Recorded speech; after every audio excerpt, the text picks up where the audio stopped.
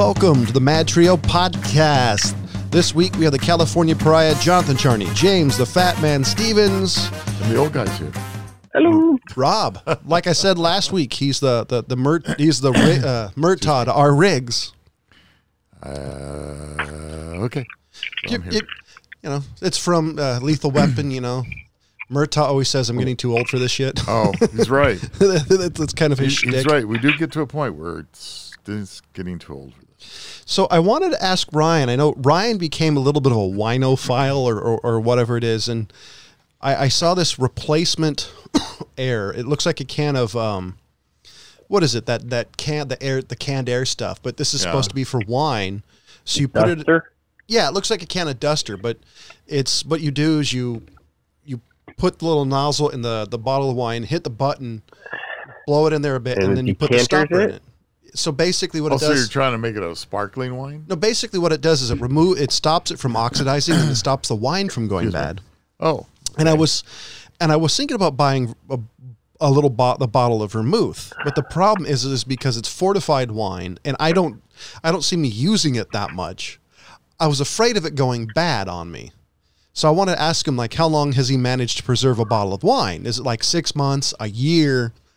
Because if it's that... You mean an open bottle of wine? Well, yeah, with that dust off, that wine saver stuff. Like, how long has he saved it for? Because I want to buy a bottle of the sweet vermouth. The problem is it may go rancid by the time I finish. So wouldn't sweet vermouth be considered a white wine? Doesn't that go bad, though?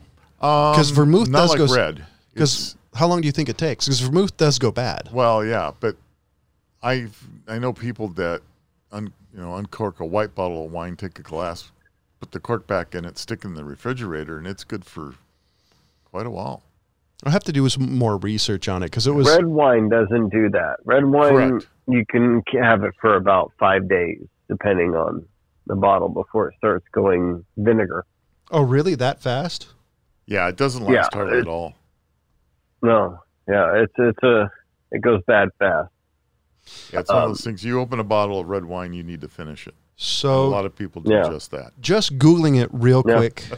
Once you open your bottle of vermouth, it needs to be stored in the refrigerator. It'll stay in good shape for about a month, and then passable shape for about 2 months after that.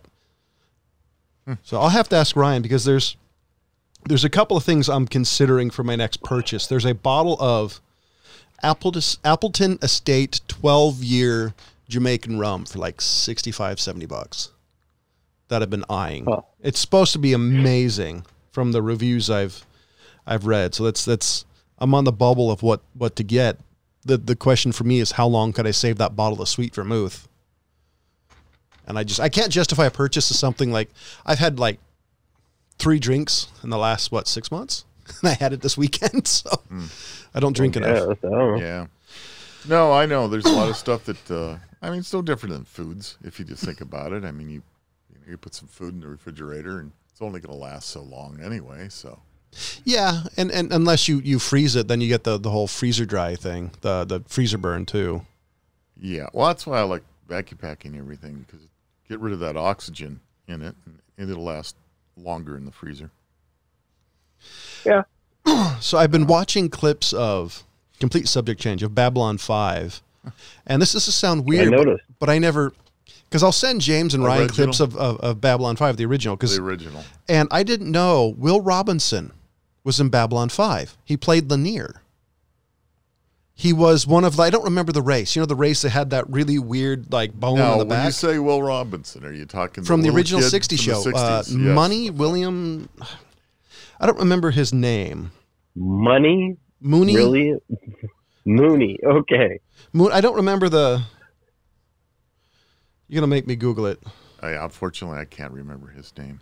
But he was in it, which I didn't realize. And he was talking about, getting the show and what happened in this clip I saw. Because once I saw it was him, I'm like, okay, now I really want to know more about it. So it was just super interesting to find a guy who was an old school actor from the 60s days to that. It was Bill Mooney, Mumy. So Charles William, I don't know how you say it. I think he pronounced it Mummy. So he was in it. So this is let's show the old guy. This is him.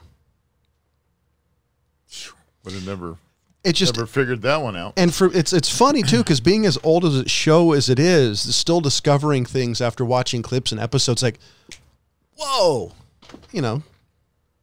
And it's still I think that's going to be.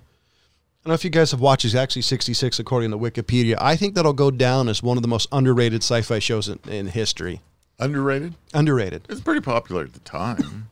Yeah, but the thing I think that counts on science fiction is the longevity of it, and I think it's kind of obscure now. Like if you talk to people, it's like, oh, what's a great sci-fi show? Oh, they'll say the new Battlestar Galactica. They'll say Stargate, Star Trek. But Babylon 5 seems to be in this really weird pattern where people don't remember it. So the joke always was made that they copied with the Cylon Red Eyes going back and forth. They copied Knight Rider. Copied Kit from Knight Rider. So it was always a joke about it. And their sets always seemed to be a series of it. Did you see how cheesy that set was in the last episode? Yeah. For what, Babylon 5? Babylon 5, yeah. That does have kind of this 90s vibe to it. There was I don't know if I forwarded it. No, I didn't. There's a section. It actually reminds me of American Gladiators.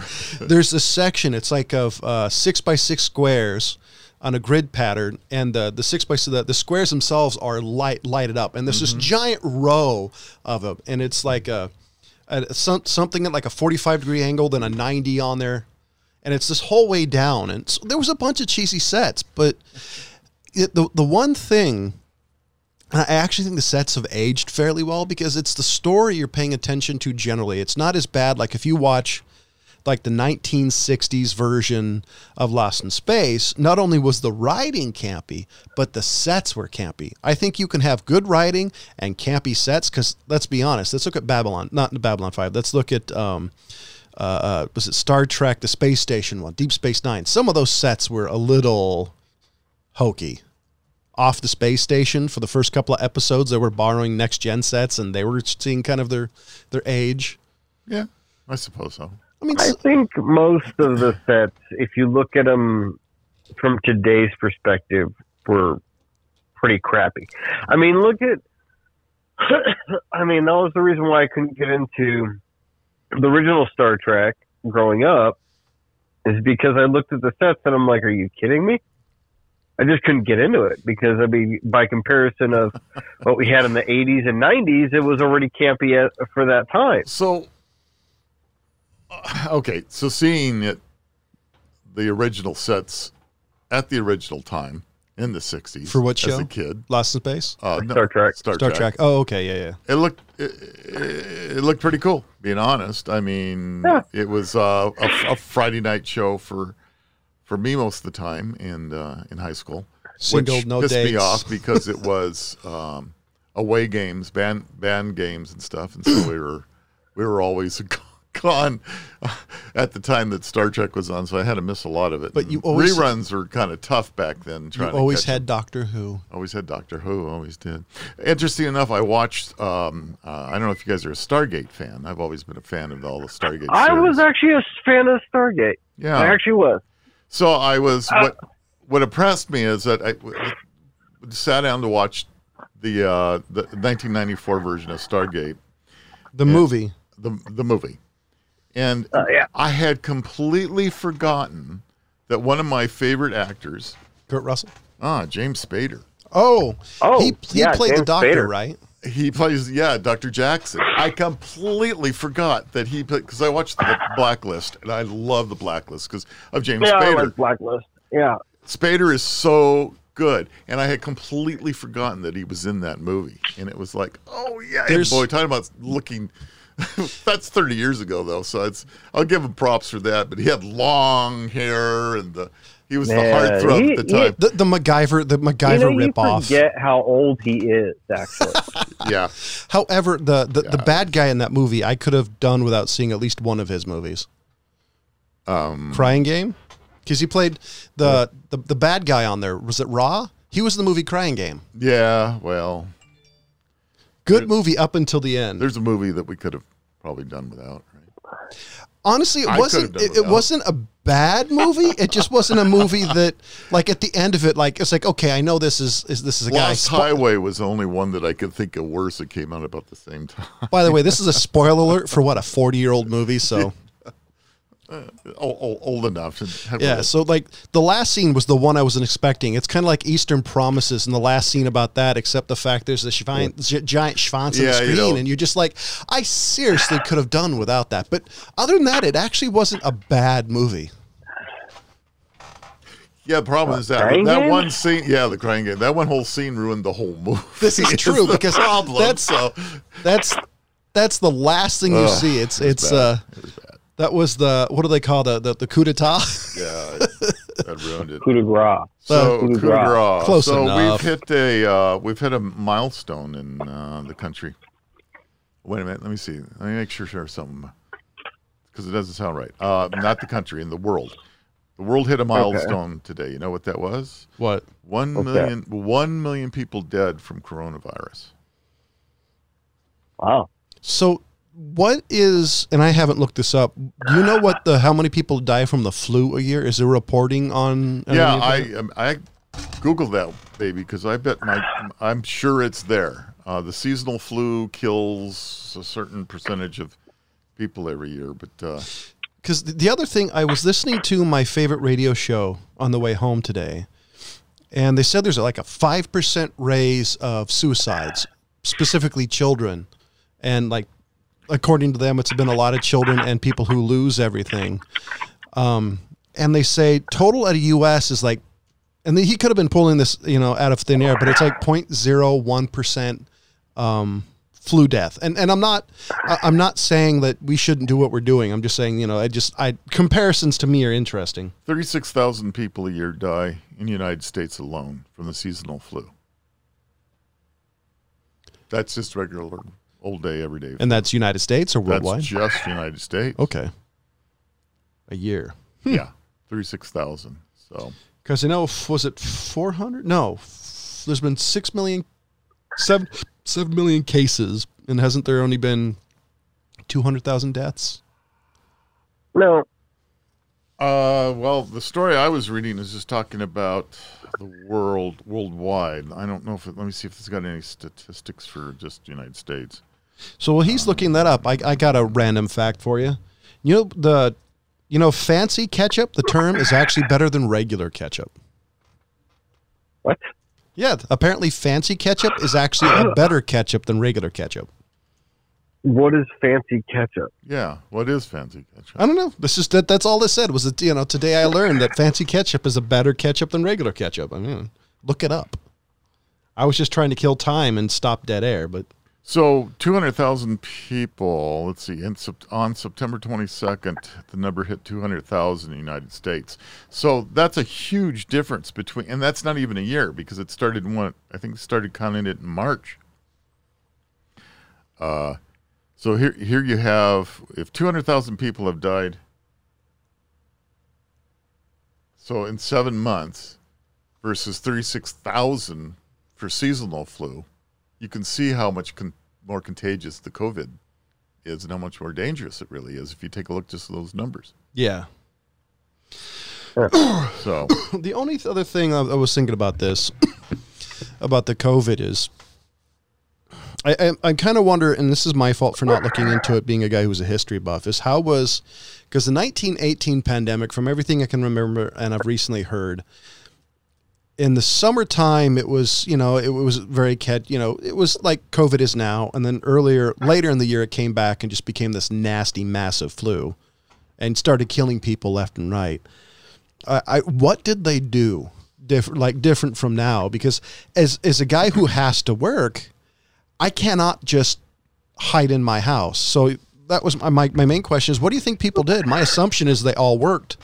And if they did that, what would have been the positive sides if they physically could just hide out for months? Because I don't know. 1918, that's the end of World War I. the 1918-1919 flu killed more people than the Great War known today as World War One. Yeah. So more people died in a year from the swine flu in 1918 than all the people that were killed, all the men and women and children that were killed in World War One. Yeah. So my question is, if they were able to do kind of what we did in the first couple of months of this, and people were laid off, government supported, because don't forget, this is before a lot of the New Deal programs. This is a lot, this is way before actually all of those. And there wasn't really a government safety net. If there was such a thing, would the same thing happen? Because I'm having a hard time comparing the two, because straight out how deadly it is. The virus literally burned itself out. And last time I heard, and this was a long ass time ago, they don't have any viable strains of the 1918 pandemic flu to even to make some sort of antiviral agent for it. Okay, if you say so, I would believe that there are government laboratories that definitely have copies of the swine flu. It could be one of that particular 1918 particular virus. Yeah, I bet they do. It could. Well, the last time I heard they didn't, but on the other hand, it could be one of those things that they're don't want. Tell you they do. They're going to say, "Hey, we've got it. What a great way to weaponize something." Well, that's what I'm going to say. Right? It could be one of these things, plausible deniability. Yeah. Like they say that they have that they have these diseases they've eliminated, but they've admitted to it because there's been a lot of stuff to get rid of, like polio, for example, and smallpox, and right. Well, that's vaccines have been the reason why we've been able to get rid of smallpox and tuberculosis and all the diseases that killed so many people before we got to the point. And that's why I have such a hard time with the anti-vaxxers. I mean, it's if you don't want to look at the science, look at the numbers. I mean, it's just incredible how much vaccinating people have saved. Yeah. So. But I also understand the anti-vaxxers' point of worrying about it, because when you heard that there's mercury in some of these, there's nothing side effect free. All right. Well, so whatever you do, there's a risk level, right? Well, yes, but no, I don't disagree. But I don't blame some of these anti-vaxxers for wanting to know what else they're dealing with, because I do know somebody whose kid was heavily affected badly by a vaccine. So I don't blame them for wanting to know. So, because as a parent, you have to balance out what's best for the kid. So I don't blame them for asking, because I'd want to know. I mean, hell, I'm pro Prop 65, and I routinely take pictures of Prop 65 stuff. I recently took one and it's kind of a catch-all department store, sells clothes, cooking, etc. And right on top of where they have all the pots and pans, there's a Prop 65 warning. I've seen it on makeup, women's underwear, sunglasses, coffee shops. And Prop 65, if you don't know about it, in the state of California, basically stating that the ingredients in said area or product may contain cancer-causing chemicals, etc. Yeah. And so I've had a lot of people outside of California ask me, what is with the California cancer? Because that's what they call it. They call it, when they see it in other states, they're just like, so it only causes cancer in California. Well, Prop 65 also is covering lead. Yeah, that's the main component in Prop 65. So, yes, there's a possibility of there being a certain amount of lead in everything. So I never and asbestos. And asbestos, especially in certain parts of California. Yes, yeah. When I bought my first house, there was a maybe in my current house, there were multi-page documents of this area has been known to contain asbestos, naturally occurring asbestos. If you, that basically saying if you dig it up, it's your ass type of thing. Well, that's the thing. California has asbestos everywhere. I mean, that's one of the. What building is it? Is it the Court C building in Placerville that has that big chunk of asbestos under that glass case? Probably. Yeah, I'm not sure. But yeah, I mean, it grows. It's naturally occurring around here. I shouldn't say it grows, but it is naturally. You got it. It's naturally occurring around here. Yeah, in our area, we have a lot of areas in the Serpentine rock that's in this area that has asbestos in it. I mean, it's part and parcel. Yeah. So I'm all for knowing what's in stuff. I mean, I think as a parent, it's your right to know what you're putting into your children and yourself. Now, I may not understand the extent that some of these anti-vaxxers go. Well, you know, okay. So the thing is that a lot of these anti-vaxxers, one of the things they bring up is, and it's scientifically proven that if you kill a certain bacteria or parasite or organism multiple times at the same way, it's going to basically evolve into a different strain that is resistant to that. So if you take a certain amount of the virus, whatever you're trying to kill, and you sit there and you put it in billions of our population, that little tiny percent that isn't fully dead, because that's the vaccine, is the actual virus, and not all of it is dead, can evolve into a more vaccine or resistant strain, which is what became SARS and the bird flu and possibly now COVID as well. So that's one of the things they complain about, is that.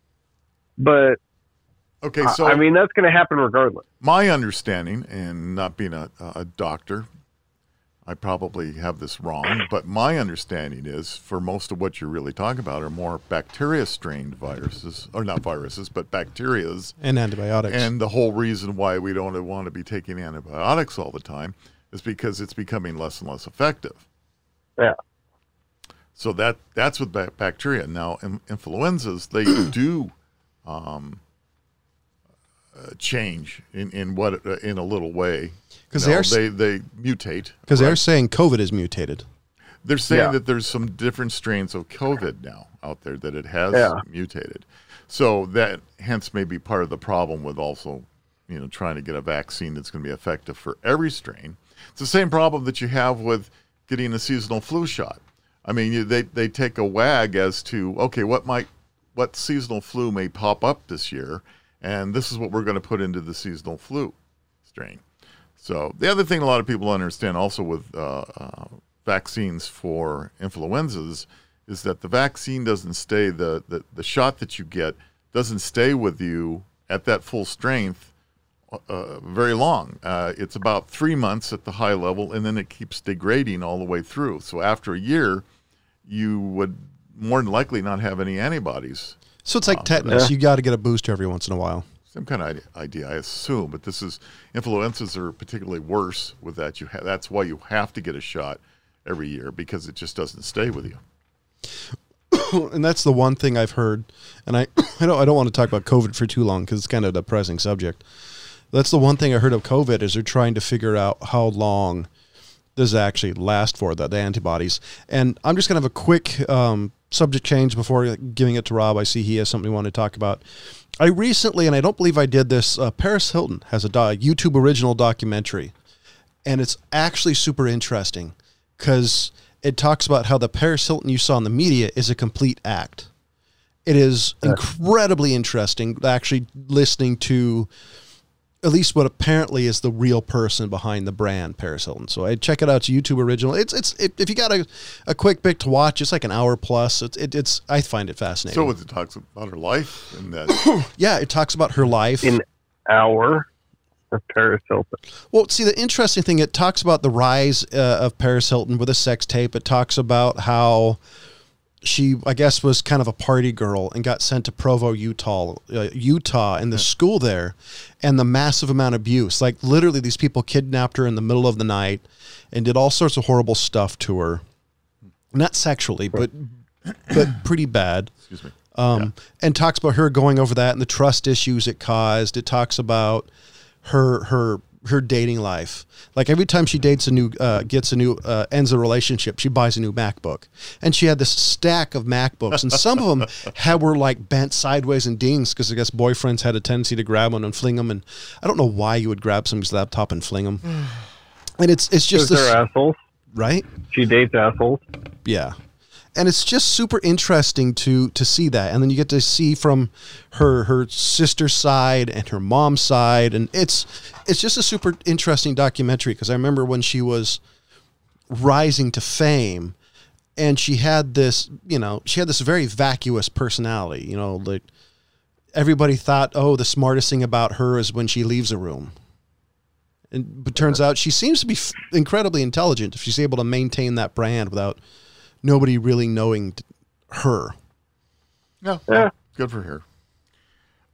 Not being Paris Hilton, we're going to talk about something kind of sad, but yet interesting to watch what happens. Oh, great. More sadder than COVID? Yeah, well, for me anyway. So Remington has finally finished bankruptcy. The courts have finally said that Remington Arms Company is now has to or will not escape the latest bankruptcy filing act that was placed against them. And so they're going to be broken up into multiple parts. And so from my sources, it looks like Ruger is going to take now. So many of you probably don't know, Remington was more than just Remington Arms. It's Remington and Ammunition. They owned a number of different companies, including Marlin Firearms and Remington. I didn't know they were part of Marlin. Yeah. So Ruger is going to take over Marlin.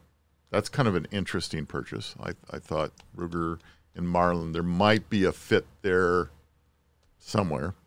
I'm not sure where. Maybe in the I'm not sure where Ruger's going to fit in with Marlin.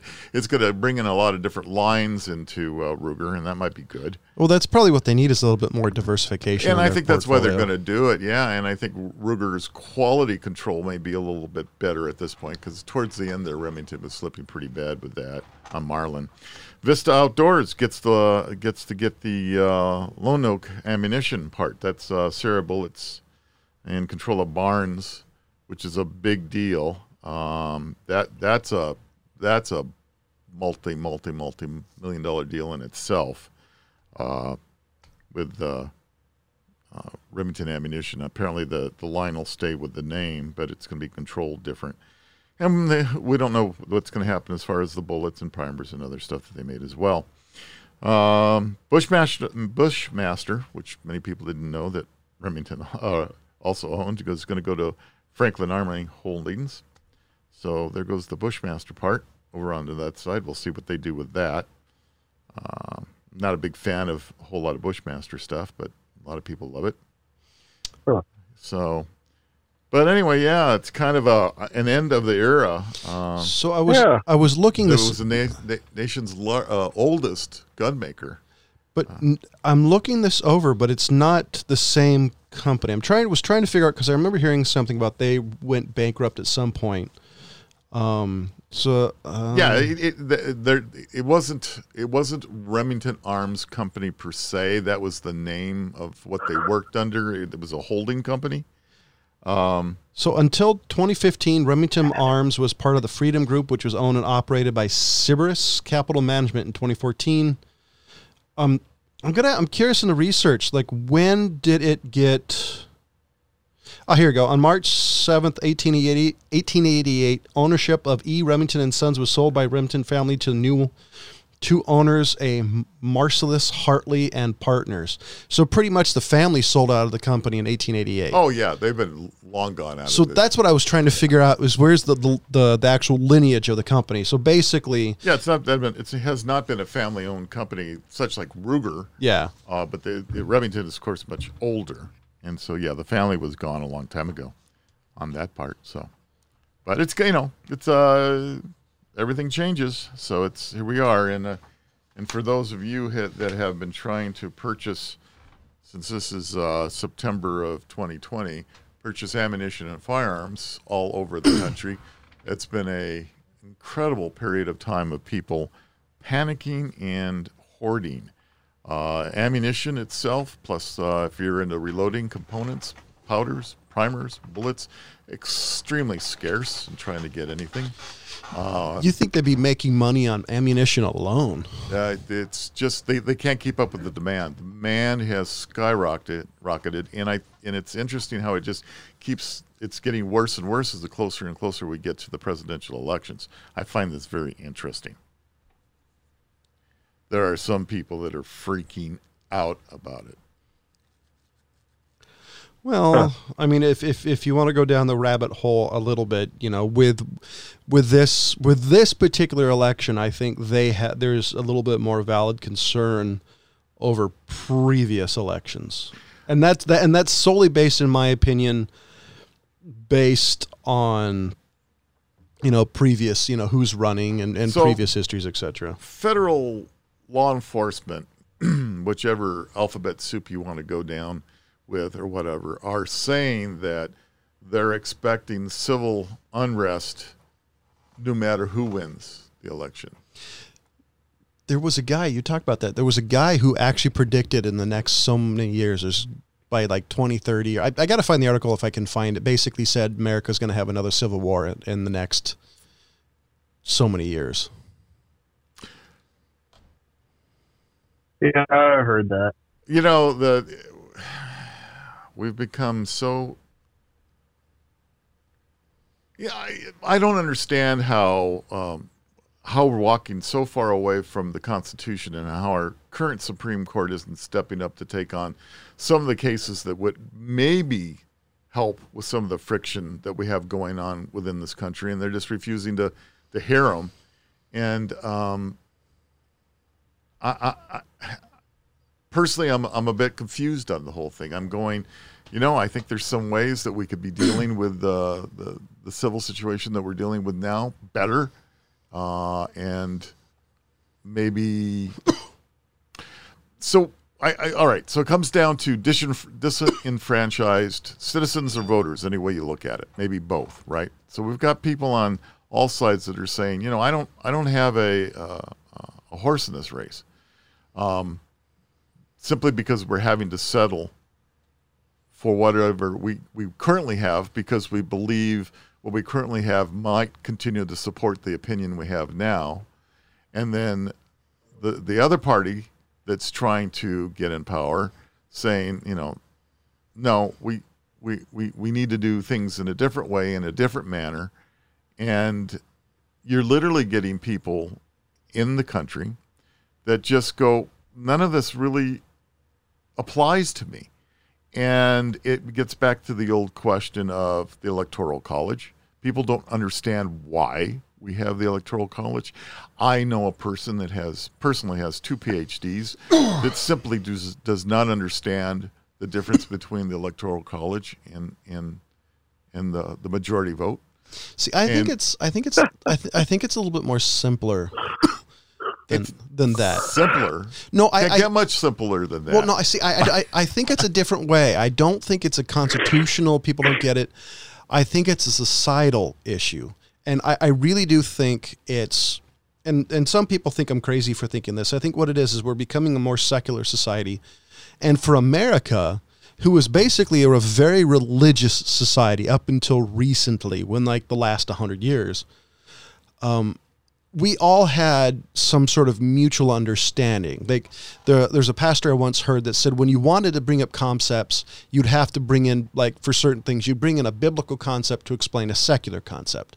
He said, nowadays in church, you bring up a secular concept to explain a biblical concept. So basically what I'm trying to say is I think what it is we have opposing worldviews, and people are all trying to find their group. I've always said we should all unite under one banner. We're all Americans, you know, Christian American, Black Americans, gay Americans, we're all Americans. And this friend of mine comments like, no, it has been proven to be healthy that you're a gay, transsexual, something Black American, and you need this. Like, you have to identify yourself by all these little groups instead of being, you're all of that, but under the American banner. And I think that's what it is. I think it's a societal breakdown of where we identify, because now we're so deep in that rabbit hole that the conservatives and the liberals have such a competing worldview that it's now coming to a head, because the worldviews are completely different now on one side or another. From the extreme points, it's 100% true. So I think it's a worldview issue. Worldview on freedoms, worldview on governments, worldview on religion, worldview on personhood, and etc. Well, so this is speak for the fact that the average human being in this world is more enlightened than they were 100 years ago? More educated? I've met plenty of educated people that can't change a tire. Well, don't get me started about shop classes. Well, no. Basically, what I'm saying is, I think what we need to do is what is education? What do you considered? Well, that's why I call the term enlightened, because enlightened is, more aware of your surroundings, what's going on, more aware of what your country is all about, and what's going on with the world in your country. So, are people more enlightened? And this is why. They're all going now, well, hey, in the United States, they can be whatever they want to be. They can be whatever gender they want to be. They can be whatever name, pronoun, whatever it is they want, they can. And here we are sitting here, and we're repressed. And so maybe there's an issue in other worlds, and why there's all these other countries, of course, that they don't want that information getting over to their citizens, because they don't want them sitting there knocking on their doors trying to answer the questions. So, where are you going with that? Well, see, so looking it up on the dictionary, there's two. Oh, not that doggone dictionary. So there's two. Which version? So this is whatever Apple uses. So it's not the 1865, which I know people who prefer the old dictionary, but there's it's the Urban Dictionary? This is the Onion Dictionary. You want me to look up Dirty Sanchez?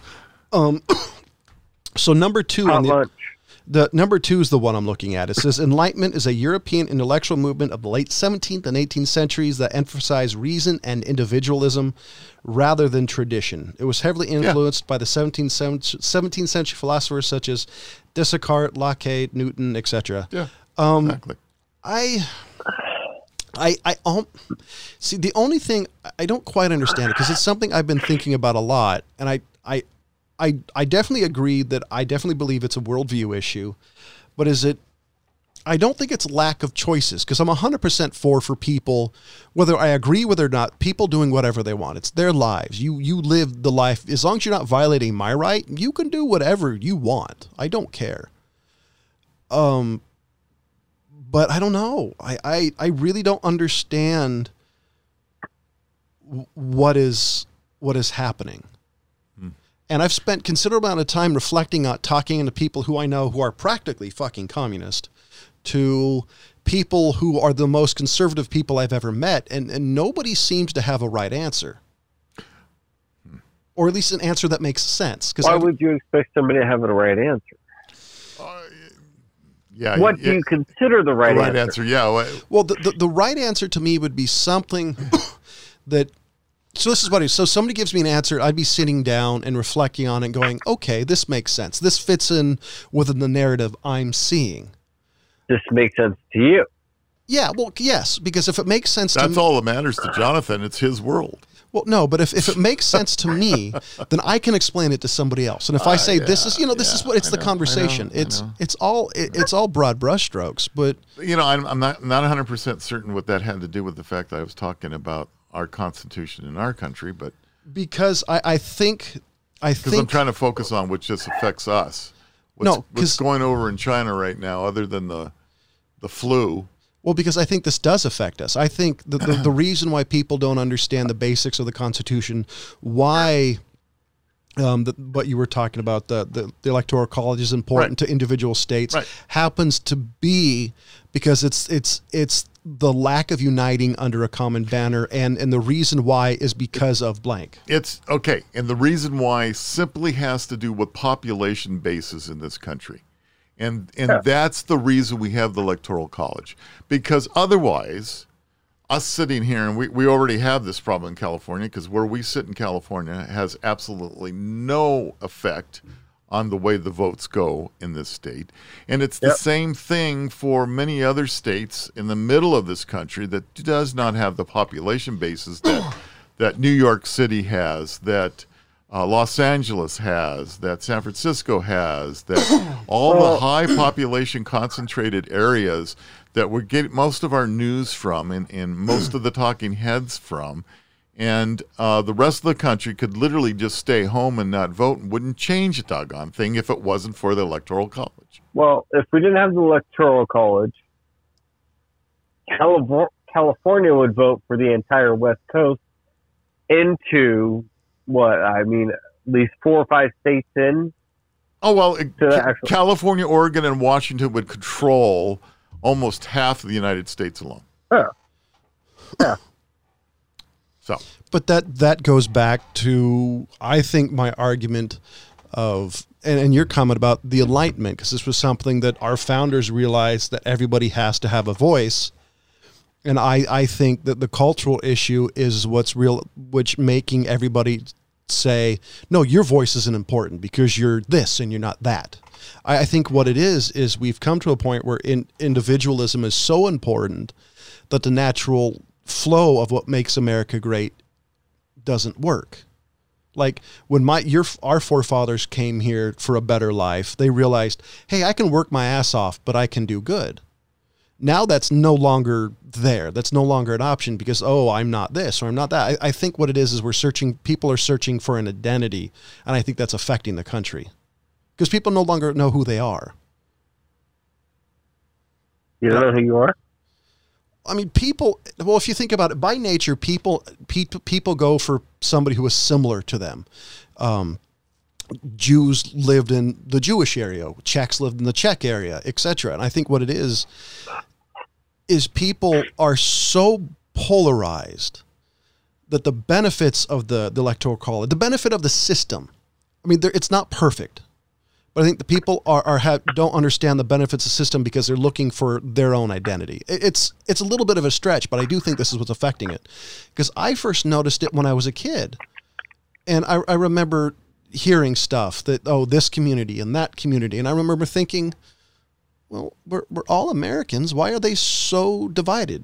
Not realizing, okay, for the black and the white community, there's a history of injustice. There's a history of this, but then, I don't want to get too down the rabbit hole on that, but. So I'm going to step way back and take a further look at it. And let's look at the immigration to United States. Why did many, not all, but I would bet the majority of people, why did they immigrate here? It was to flee the tyranny that they were living in their own home countries. And a chance to do better. Right? So they fled and they came over here to the United States.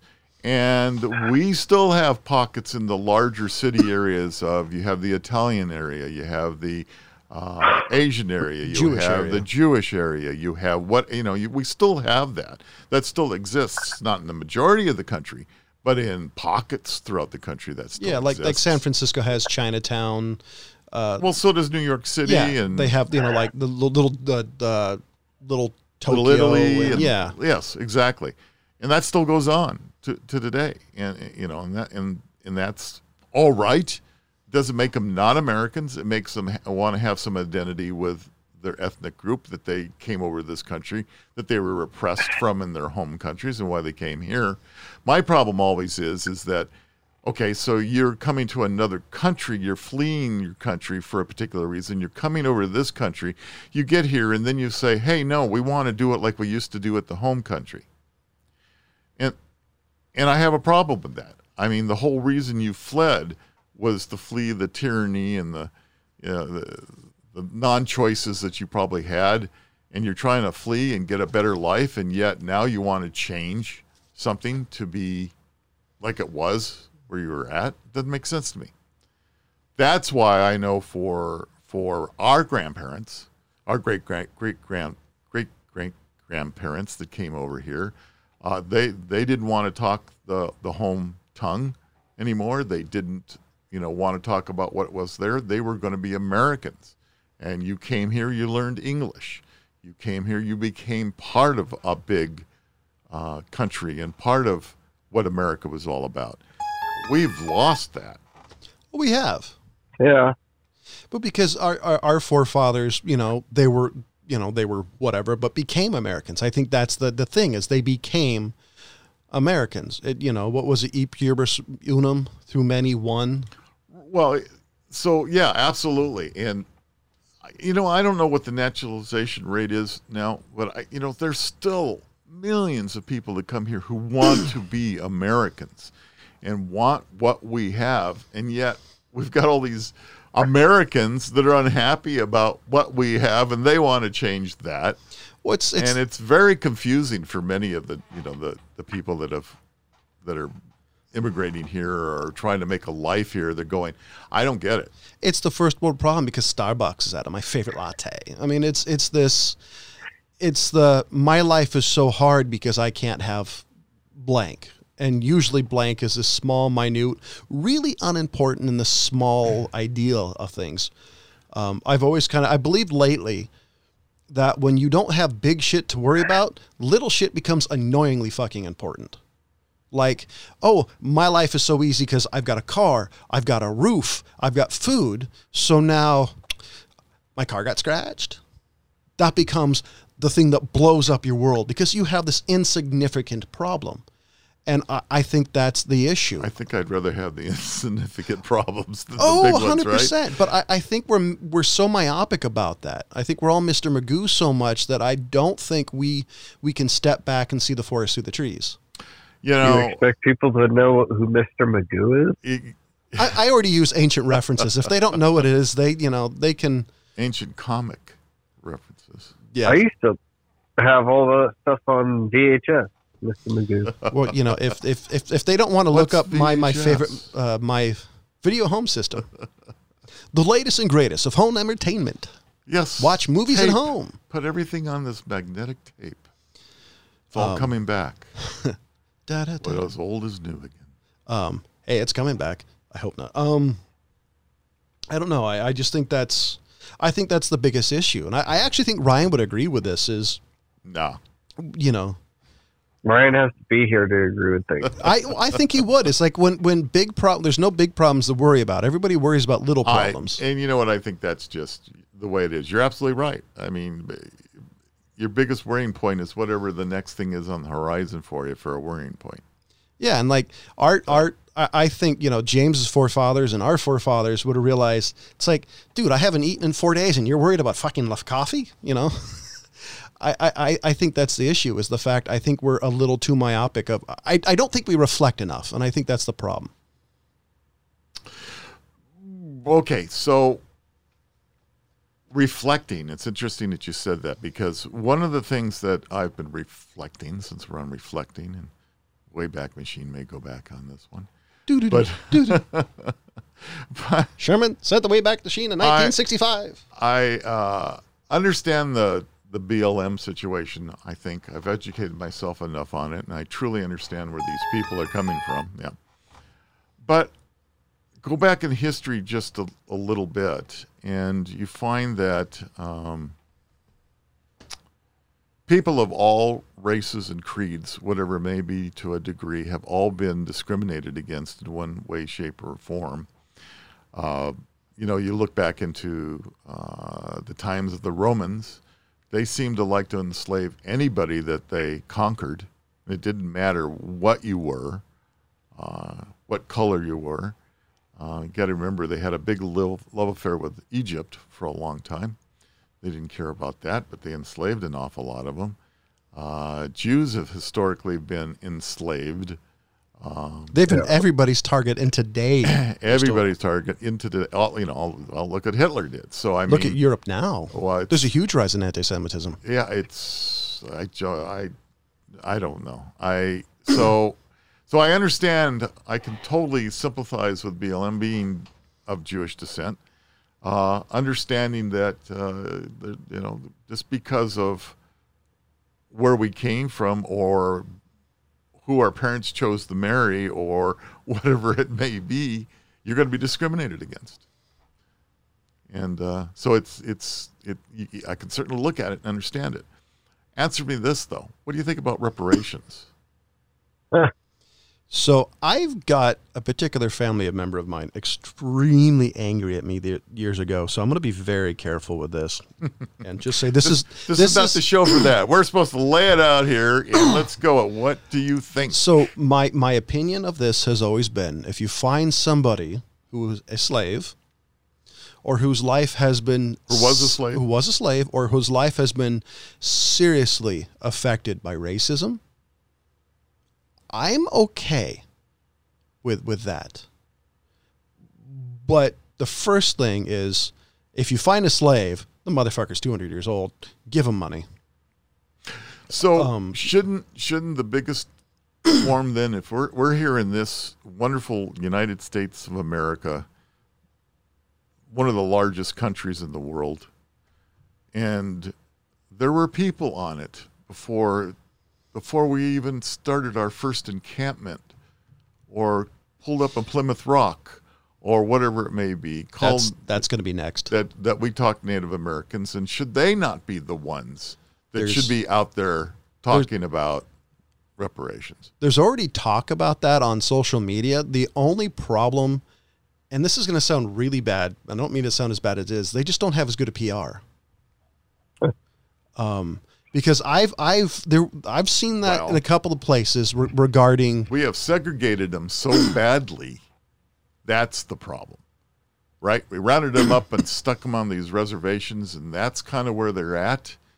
They haven't dispersed in any large quantities throughout the country. I think that's part of their issues as well. The only thing I can say on that, and I've said this for a long time, is changing people's attitudes regarding things takes a long time. And I still think regarding racism, if you compare... How about when we recognize it for what it was? No, I agree. What it is. And we go, okay, it was egregious. Should have never happened. It was the way it was back then. I mean, wars and killing and tribal stuff has been going on since man walked this earth. They're proving it started even before Homo sapien, that, we always fought each other.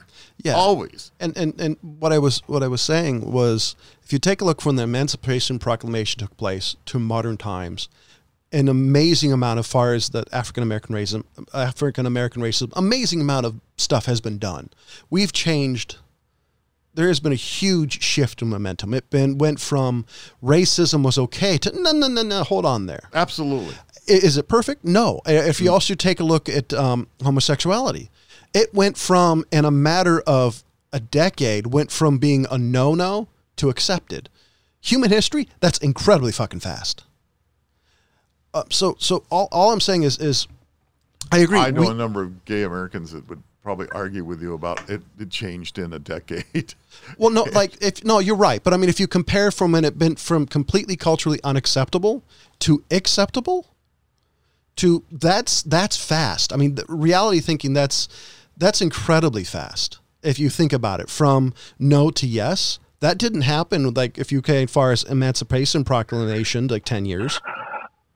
And if you got a lot of groups who are more acceptable, is it perfect? No, but so that was our catchphrase of the day: enlightenment. That's what I was talking about. The fact is that the information is getting there more. People are being enlightened quicker, faster, in more ways than we ever have before, and that's why I think things culturally can change so quickly. I don't believe I'm about to quote my cousin on this. Enlightenment is a double-edged sword. Oh, that hurt. I think... I want to wash your mouth out. Seriously. Anybody got any mercurochrome I can gargle? Well, I think the issue Clorox. Is you can... I think you can be too enlightened, or maybe enlightened the wrong way. I think there's a problem with that, but I can't put my finger on it or in it, but I think that's the issue there is I think maybe enlightenment can go too far. How can knowledge go too far?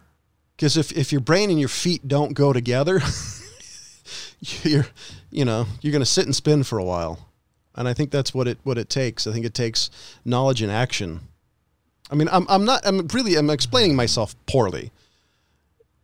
That's unusual. So I don't think the situation is that I don't think anything's going to change as far as that goes. I think, if anything, the speed of knowledge and light is going to be even quicker.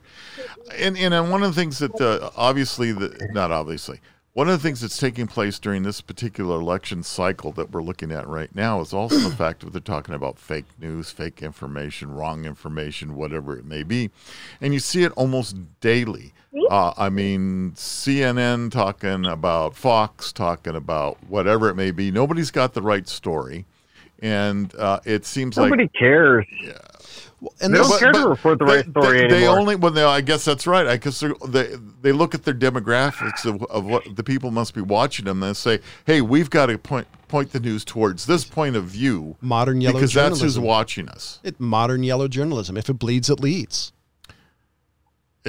It's just, I'm just watching this whole thing up to this election and all the stuff that's going down, and it's just a mind blower. I mean, you know, we've got a woman who's being nominated to be on the United States Supreme Court, who you have the Speaker of the House coming and saying we can't.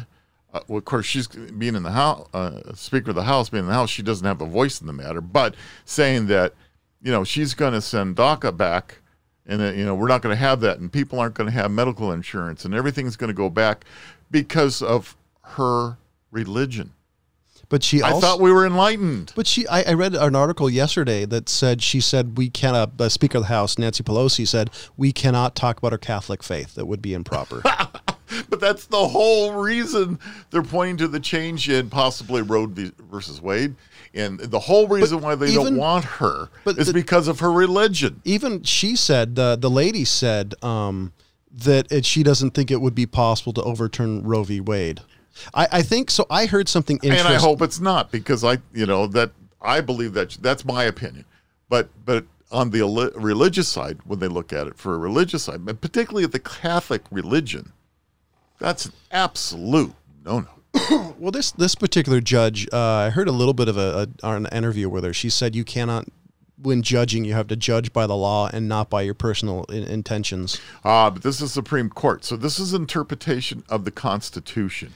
They have to look at things completely different than a Superior Court judge sitting there making a judgment on a drug addict. Totally different. Totally different. So I heard something, and we're coming up to the end of the program. I did hear something that this reminded me of, is when when the press came along. Like, was it the Gutenberg press? Yes. When that came around, there's a lot of leaflets and false information that happened, and it took a while for people to call bullshit on bullshit. And misinformation has been out there from. I think the difference telling stories. I think the difference now is the speed. I think the newer generation might be hopefully better at understanding what's bullshit, like not trusting. So maybe what it is the next generation, like James and our kids, maybe they're just going to not trust anything. So it's going to be harder to pass off the truth because you're going to have to be convincing that it is the truth. So maybe we're going to see the possibility of, and this kind of goes back to some sci-fi and people looking into the future of thought police, idea police. No, sorry, that's wrong police. This could be leading into a whole avenue of now. Not only are you saying you can't think that way. Well, wokevists, they're already there. What? Wokevists. It's a term I heard today. I like. A lot of these overly woke people think that, you can't think this, you can't think that. Political correctness has always been that to a way. Beyond not calling a black person an N-word, it got really extreme. Oh, you're this, you're this. There's a joke about you can't call a prostitute a prostitute. She's a sexual maintenance partner. I think that was part of it. I think it's always been there. Well, but I'm talking about actually almost at a state level now, because at what point do we call bullshit, right? I mean, so there, you look in this election, it's happening right now, and it's just like, who do you believe? What do you believe? It comes I'm a conservative. I don't believe anybody. Well, no, it's actually the opposite of what you're saying. I think if you're conservative, you have a firm belief in something. No, I have ideals. I just don't trust. I don't believe what anybody is spouting. Well, That's more because I follow politics too closely. I don't know. It's just because you are who you are. I don't know any. You have the right to be that way. Well, I don't know. I don't know anybody who I trusts. will stand up and allow you to say whatever it is you believe to say. John's a hippie. John's a hippie. Right. I'm a hippie. Well, I'm more liberal than you, so I'm not quite sure. You don't trust the government. How does that make me a hippie? I figured it makes me intelligent. No, you're a hippie. Yeah, ask that to the people who in the Tuskegee experiment. Down with the man. Yeah, down with the man. Down with the man. However, I really like saying the word groovy because it really tweaks people off. See, you're a hippie. Why would it tweak people off? It's in the dictionary. I've said groovy and trippy before, and some people just go. Well, we're raised with parents that were so I think in that era, so you come by it naturally. How's that? I don't know. It's gonna be interesting the next couple of years, no matter who wins. Because there's some benefits of both. I mean, if you can look at it objectively, even though it's really hard, incredibly difficult, actually. So I wonder, looking at what we're in now, I'm looking back in my little bit of history and trying to figure out. So they talked about JFK and Nixon during the first election cycle when JFK got elected president.